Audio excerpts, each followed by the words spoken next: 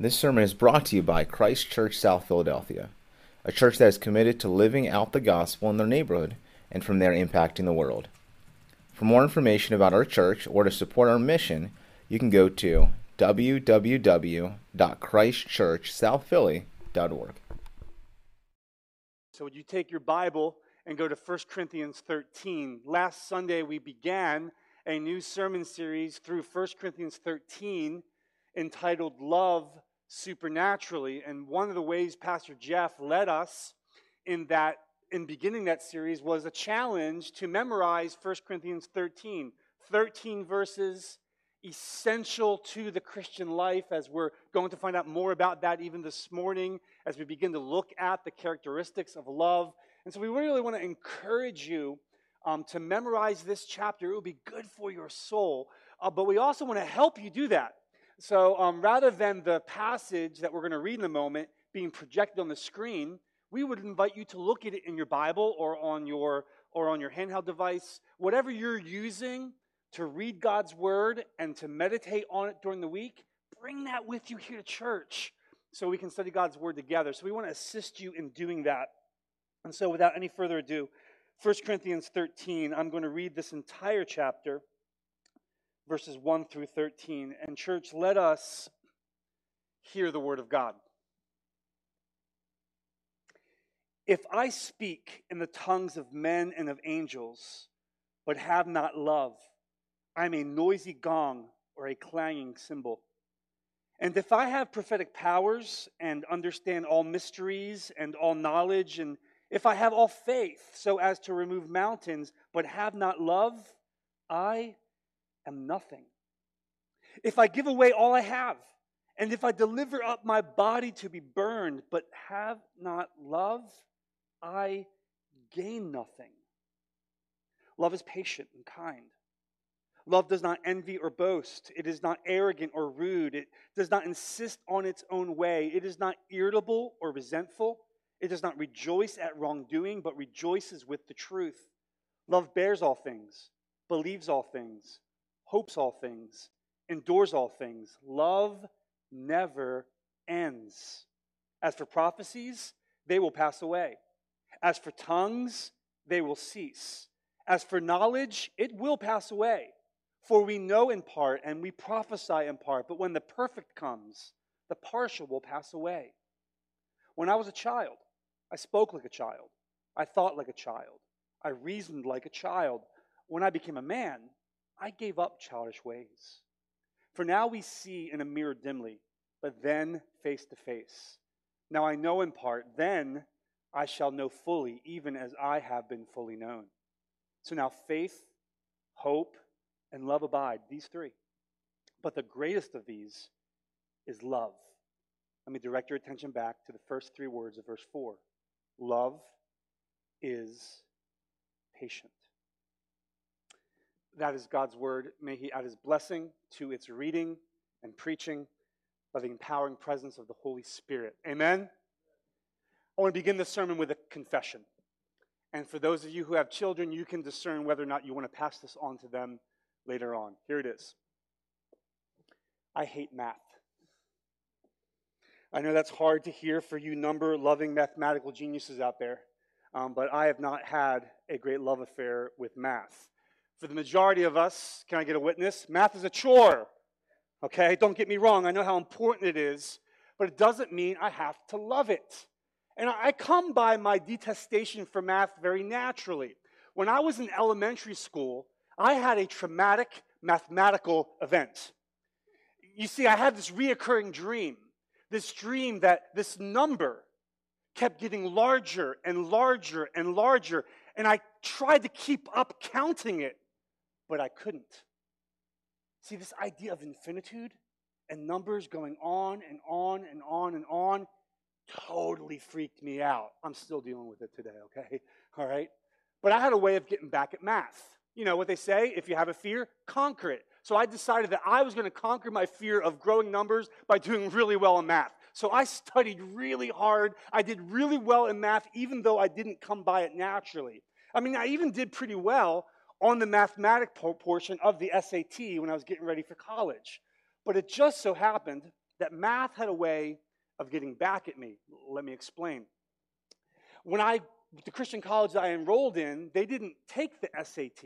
They actually preferred the less popular ACT.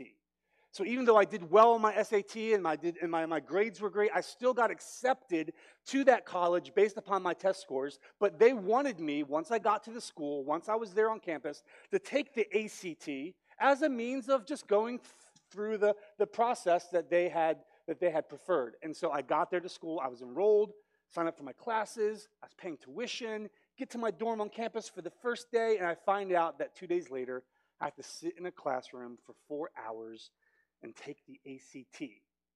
And so I figured, hey, they're not going to send me away. They already accepted me, so let's just say I didn't take that test very seriously. And so I went through the English and the literature section, and then when I got to the math section, let's just say I took a little liberty with my number 2 pencil. And instead of doing the equations, I filled in the answers in a design pattern that resembled a Christmas tree. But math had a way of getting back to me. You see, I was enrolled as a theology student, and as a theology student, you didn't have to take math as a part of your course requirements, but I did. You see, because I did so poorly on the ACT math section, even though I crushed it on my SATs, they told me that I had to take 2 semesters of basic college math in order for me to graduate. So there I was, my last semester of college, cramming in these math classes just so I could graduate. Take my advice. Don't mess with math. Math always wins. In 1 Corinthians 13, we have been presented with a mathematical equation for the Christian life. It's the calculus of the kingdom, if you will. And regardless if you like math or not, you must give attention to this apostolic arithmetic because it is essential for the everyday Christian life. And so here's the equation. You've heard me read it. Maybe you didn't see it mathematically, but here's what the Apostle Paul has written on the chalkboard of Scripture. Anything minus love equals nothing. Anything minus love equals nothing. The Apostle Paul is saying, do the math. Without love, we are nothing. Without love, we gain nothing. X minus heart equals 0. You say, that's some harsh math. Well, Pastor Jeff told us last week that this passage isn't meant to fall upon our hearts with sentimentality. This isn't a love poem. This is more like an apostolic kick in the pants because this church needed to be confronted for their lack of love. This church needed to be confronted because even though they had good theology in their head, even though they were doing good kingdom works with their hands, they were missing Christ-like love in their hearts. And although they had good theology and although they did good works, when you take love out of the equation, all of that amounted to nothing. The same is true for us. We can have all the right theology in our head, church. We can even do really good works with our hands. But if it doesn't issue forth from a heart that loves God and loves others, church, it's worthless. It's nothing. It's like Paul saying, you want to be a 0? You want to gain nothing in this life? Then just subtract love. And that's what you'll be, and that's what you'll get. Nothing. Anything minus love equals nothing. So the goal of this chapter is Spirit-empowered addition. Anything plus love equals something that's good for others and glorifying to God. Didn't Jesus say this? Didn't Jesus say when he was approached, what's the greatest commandment? He said, here's the first. Love God with all you got. And then love your neighbor as yourself. So if you want to live a life in submission to Jesus that makes a meaningful difference in the lives of those around you, in the lives of those around you in this room, in the lives of those around you in this city, if you want to make a difference in the lives of those around you and bring glory to the Father above you, then add love to everything. Anything plus love equals infinite possibilities to bless others and bring glory to God. So the goal of this apostolic admonition is, by the power of the Holy Spirit, add love to all you do. I mean, it's the secret sauce of the Christian life, right? Love is better than that honey roasted barbecue sauce you get at Chick-fil-A, right? You got to know about. It's the secret sauce. If you want your life to be a blessing, if you want your life to bring glory to God, then you need the Holy Spirit to put a little love in your heart. And if you're picking up what Paul's putting down, and you say, okay, I get it. Love's a big deal. I want to know what love is. Paul, I want you to show me. Well, that's what he's about to do in verses 4 and following. When you ask the Apostle Paul, what does this love look like? The first words out of his mouth are, love is patient. Are you serious? Love is patient. Why are you going to do me like that, Apostle Paul? Love is patient. Oh, I'm sure when you hear the word patient, you think about how good you are at waiting in long grocery lines. How exceptionally comfortable you are sitting in rush hour traffic, bumper to bumper. How much you love waiting for your number to be called at the DMV, right? Now, obviously, I'm being sarcastic. When I hear the word patience, I begin to more fully realize that if I'm going to love like God calls me to love, I need Jesus to help me out big time. Because if love is patient, then there's not a soul in this room that's got love down. So it's time to check our math and make sure that love, patient love, is a part of the equation. Amen? So let's consider how love is patient. And here's the big idea I want to work from this morning as we look at these three words in this text. The Christ who loves us patiently calls us to love others patiently. And there's a relationship between the way Christ loves us patiently and the way that we are called and empowered to love one another patiently. The Christ who loves us patiently calls us to love others patiently. Let's look at this in two parts. This is not a very creative outline this morning. We're going to look at an explanation of patient love and an application of patient love. Pretty simple, straightforward, and with three words like this, we need it to be straightforward, right? Amen? An explanation of patient love. Love is patient. The word patient in our English translation looks like it's an adjective, but actually it's a verb. In fact, this whole section is filled with verbs that colorfully describe positively and negatively what love looks like in action, because love is an action. New Testament scholar Gordon Fee makes the following observation. He says, with a series of 15 verbs, Paul proceeds to describe the love that he has just insisted is the sine qua non, or the essence of Christian behavior.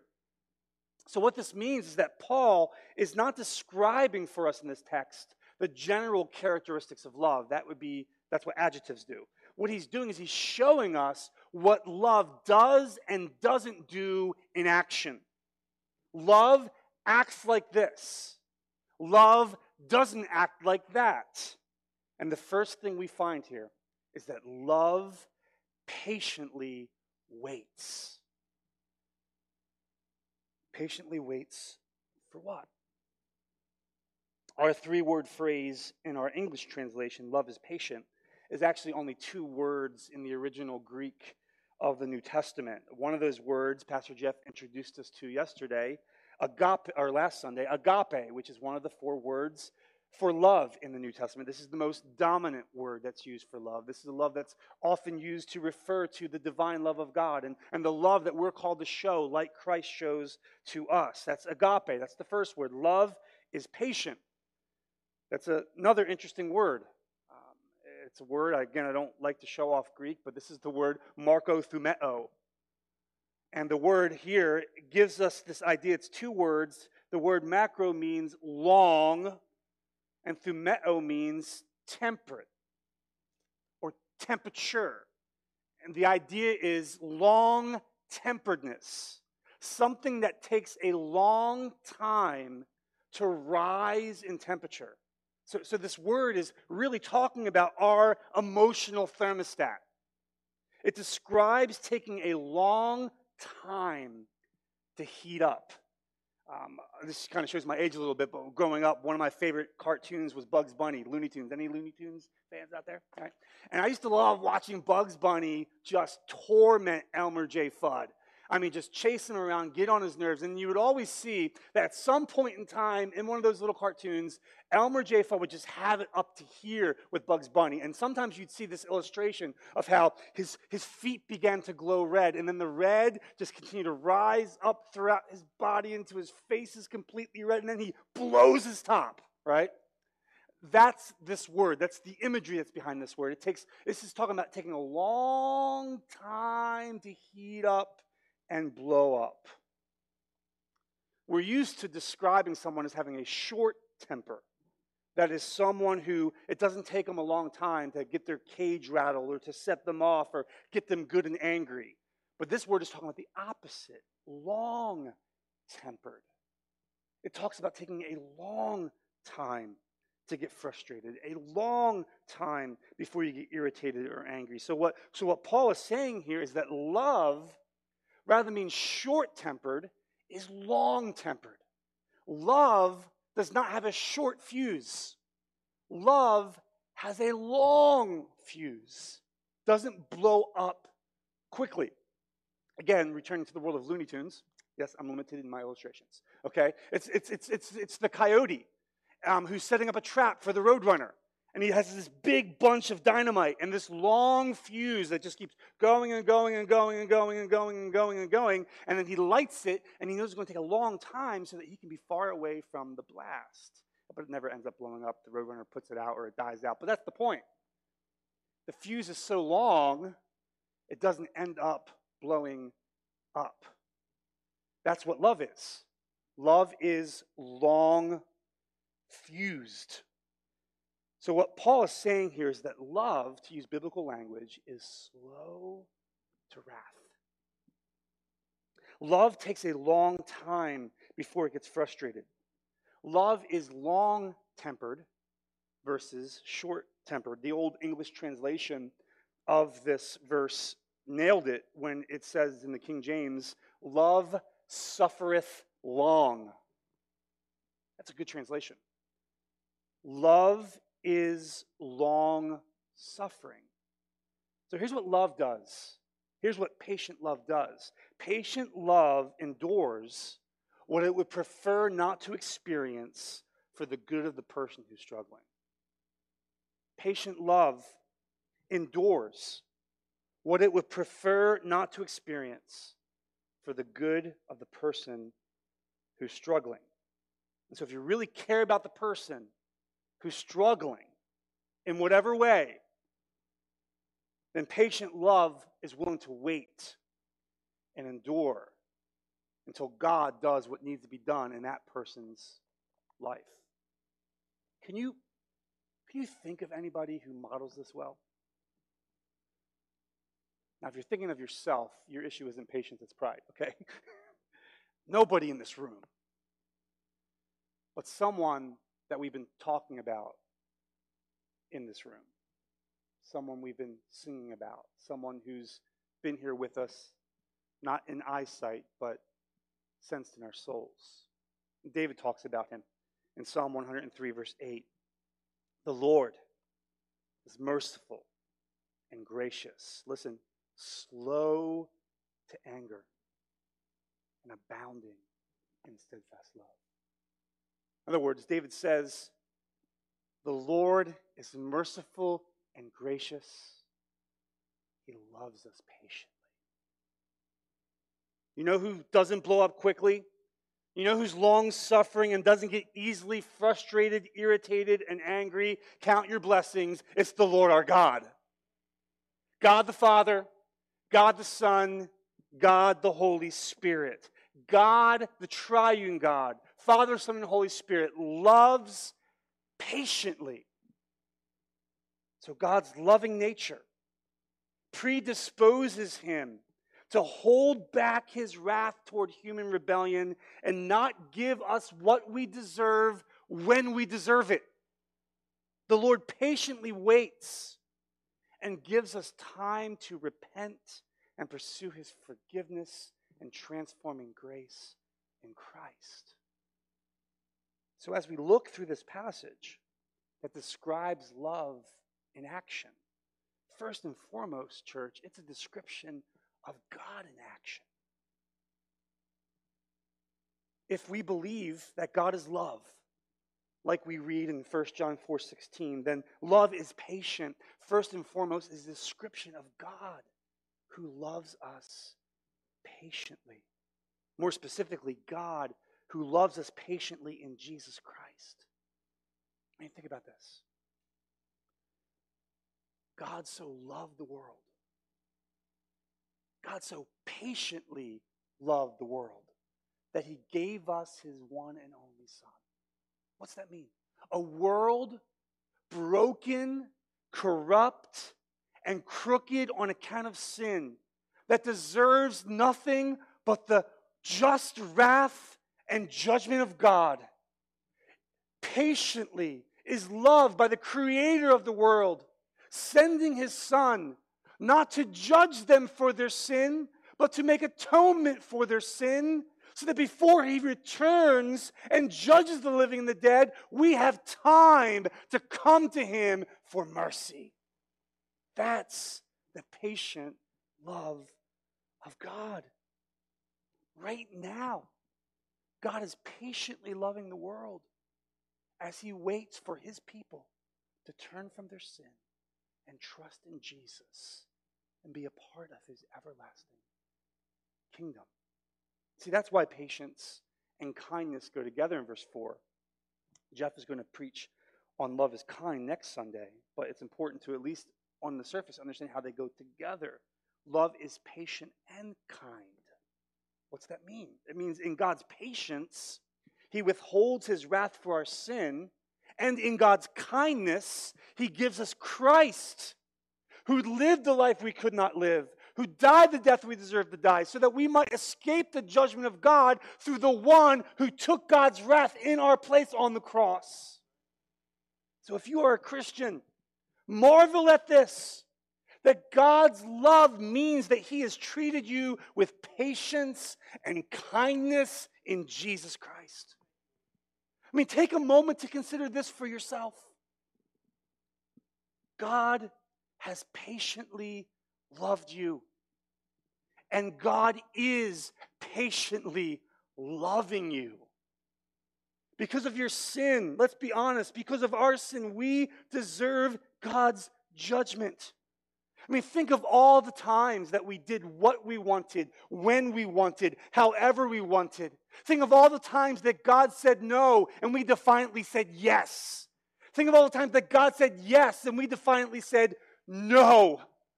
Think of all the times that God says, go this way, and we said, I'll go that way. And while we lived our days in rebellion against the authority and mercy of God, he patiently waits for us to come to him for mercy. Like the Father waiting for his Son to return. When we finally came to Christ, when your eyes were finally opened to the error of your way and your need of God's forgiveness, when you came to the Father and you said, have mercy on me, the Father did not say to you, where have you been all this time? No, he said, welcome home. child. Because of my son Jesus, I forgive all your sin, remove all your judgment, cleanse all your shame, take away all your guilt. Oh, church, we are loved patiently by God. Would you just take a moment to thank him for his patient love? Thank him for waiting on you even when you didn't know that the time was coming when you would bow down at the feet of Jesus and submit to him as your Savior and Lord. Think about how patiently you are loved by God. How patiently he waited for you to come the first time, and now how he patiently waits for us to change and become more and more conformed to the image of Jesus. God does not just put up with us. He patiently loves us in Christ. Church, that is good news. Amen.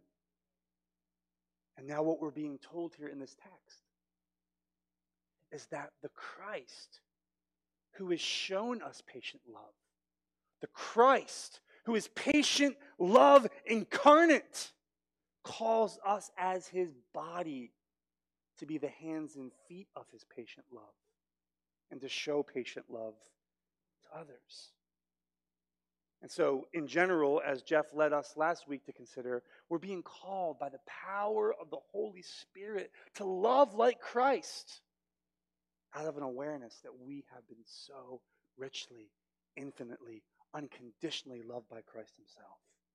And so based on this love that Christ has patiently showered upon us, we hear exhortations in Scripture like Ephesians 4, 1 and 2. Listen carefully. Walk in a manner worthy of the calling to which you have been called, with all humility and gentleness, with patience, bearing with one another in love. With patience, bearing with one another in love. I'm so glad the Apostle Paul just dealt with the elephant in the room. Sometimes we're hard to deal with. Sometimes I'm hard to deal with. Sometimes you're hard to deal with. And what's the apostolic command to deal with that? To patiently bear with one another in love. The Christ who saved us is changing us, and we patiently wait for that work of grace to progressively work its way out in each other's lives.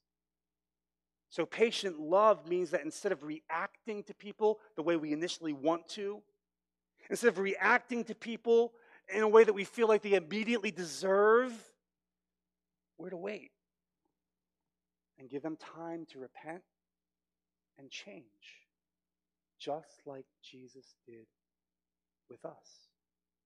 See, the way of Jesus is to patiently bear with one another in love in hopes that the same Jesus who is slowly changing me is also slowly changing the people all around me that test my patience. So the way we always know how to treat others is by the way Jesus treats us. And he treats us with patient love. Now, as Pastor Jeff so sharply brought into our attention, like this is really an important moment to rehearse this for us. This is an important cultural moment. This is always true. This is always important. But right now, this is a significant moment to rehearse this reality. Why? Because we are being trained to respond to people we disagree with. We are being trained to respond to people in unloving ways when we don't like who they are, what they're doing, or what they're saying.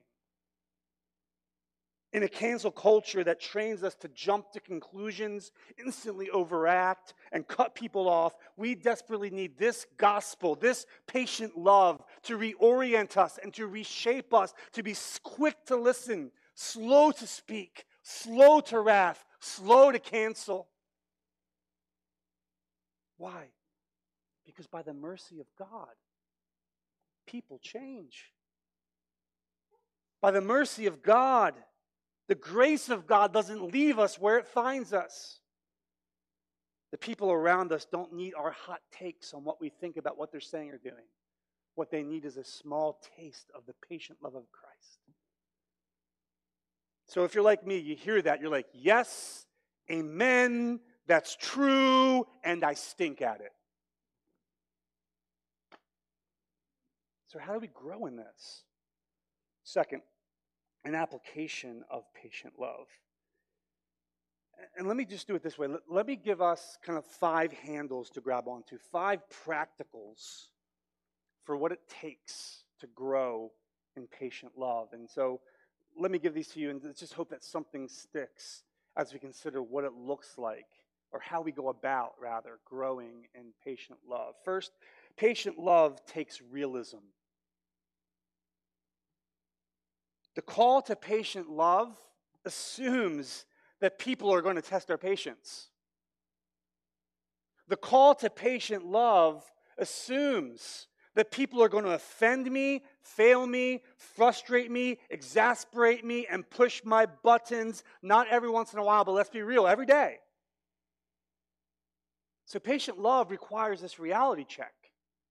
Patient love is going to be needed to be shown from me every single day.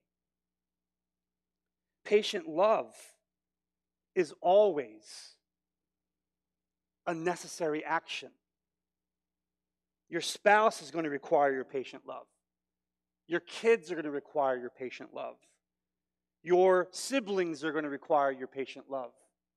Kids, your parents are going to require your patient love.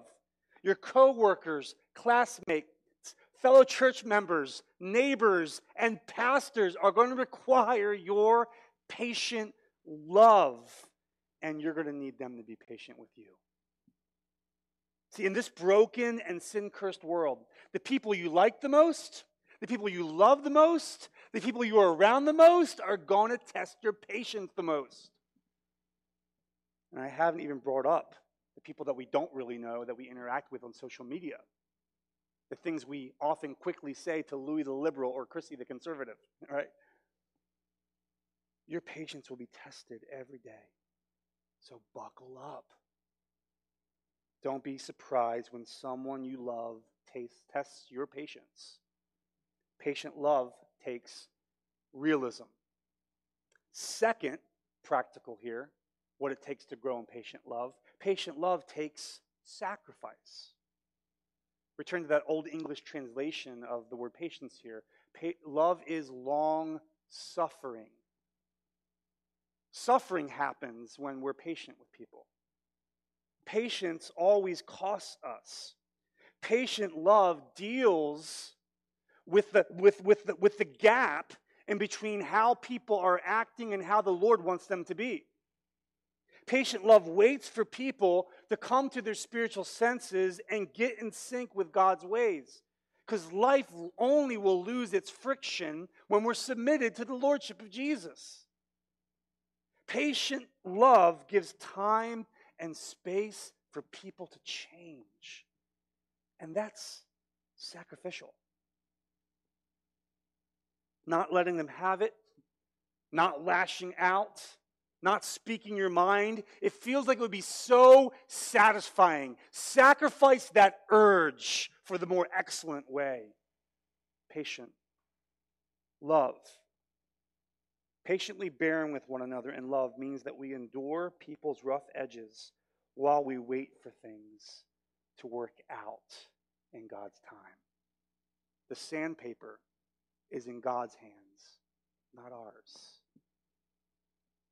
What else does it take? Patient love takes realism. It takes sacrifice. Third, patient love takes faith. Patient love believes that God will change the people that test our patience. Patient love believes that God will change me.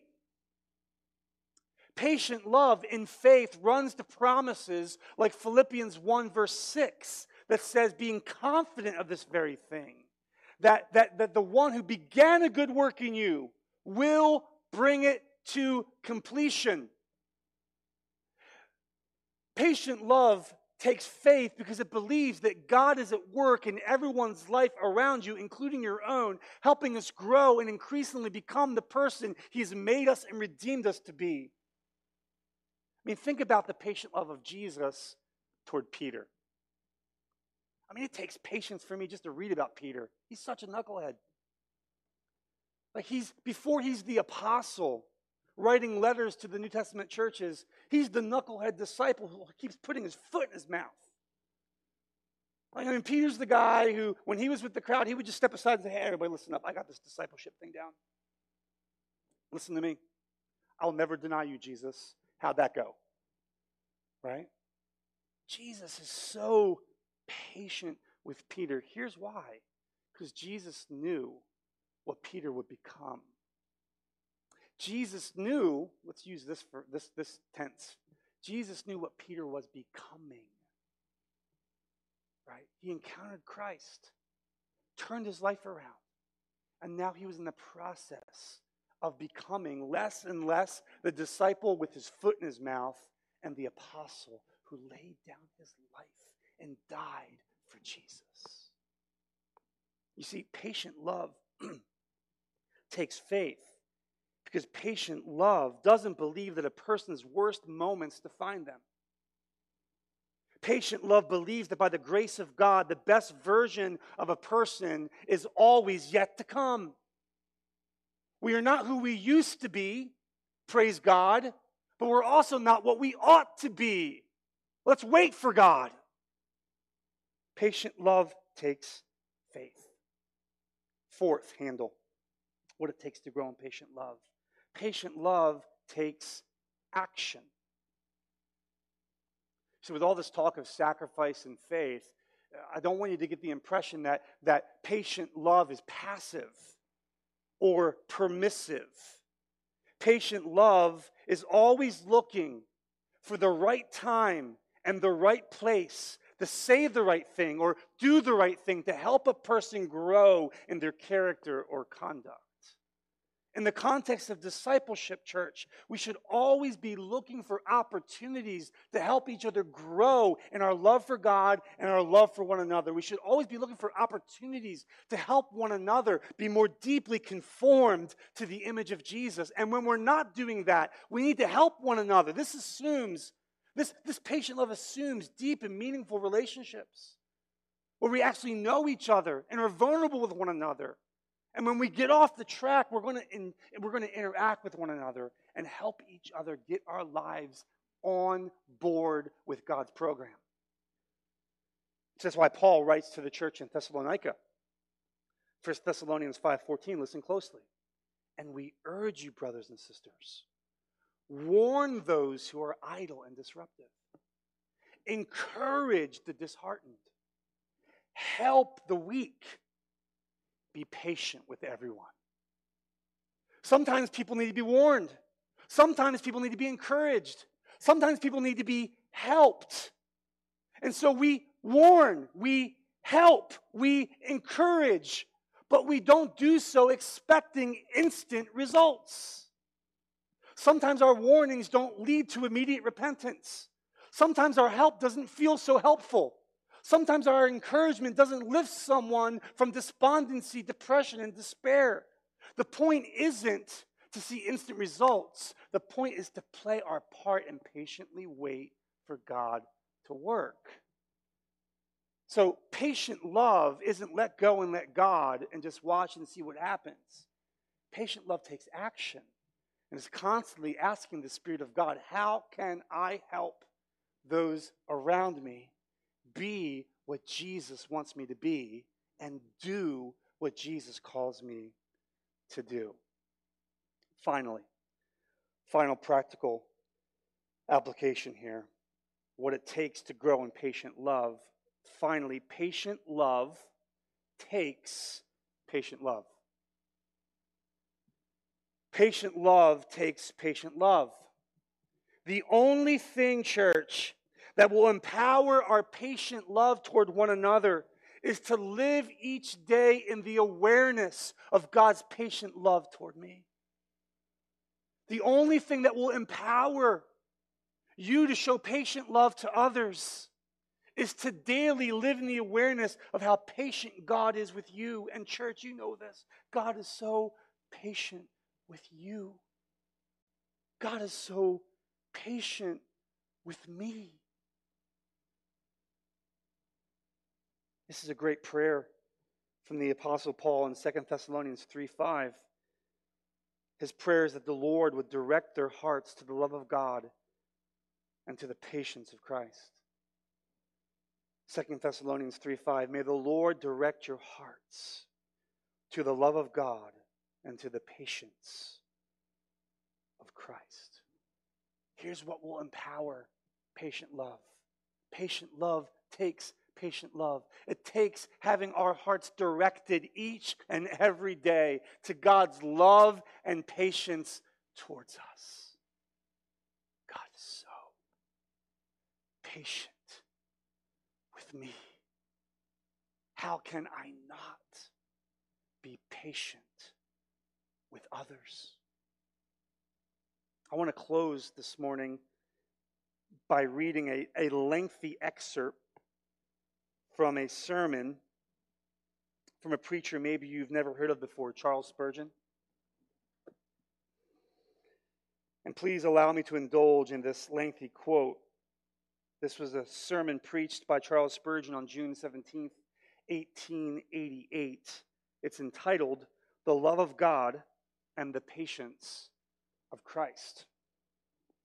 And I've asked Pastor Matt if he would be willing to add a link to this sermon to the weekly resource email he sends out. He sends out some great articles, some great resources for us to interact with. And I think if you read this sermon in its entirety, it would be good for your soul, and it will make up for this poor sermon I'm preaching this morning. But read this sermon.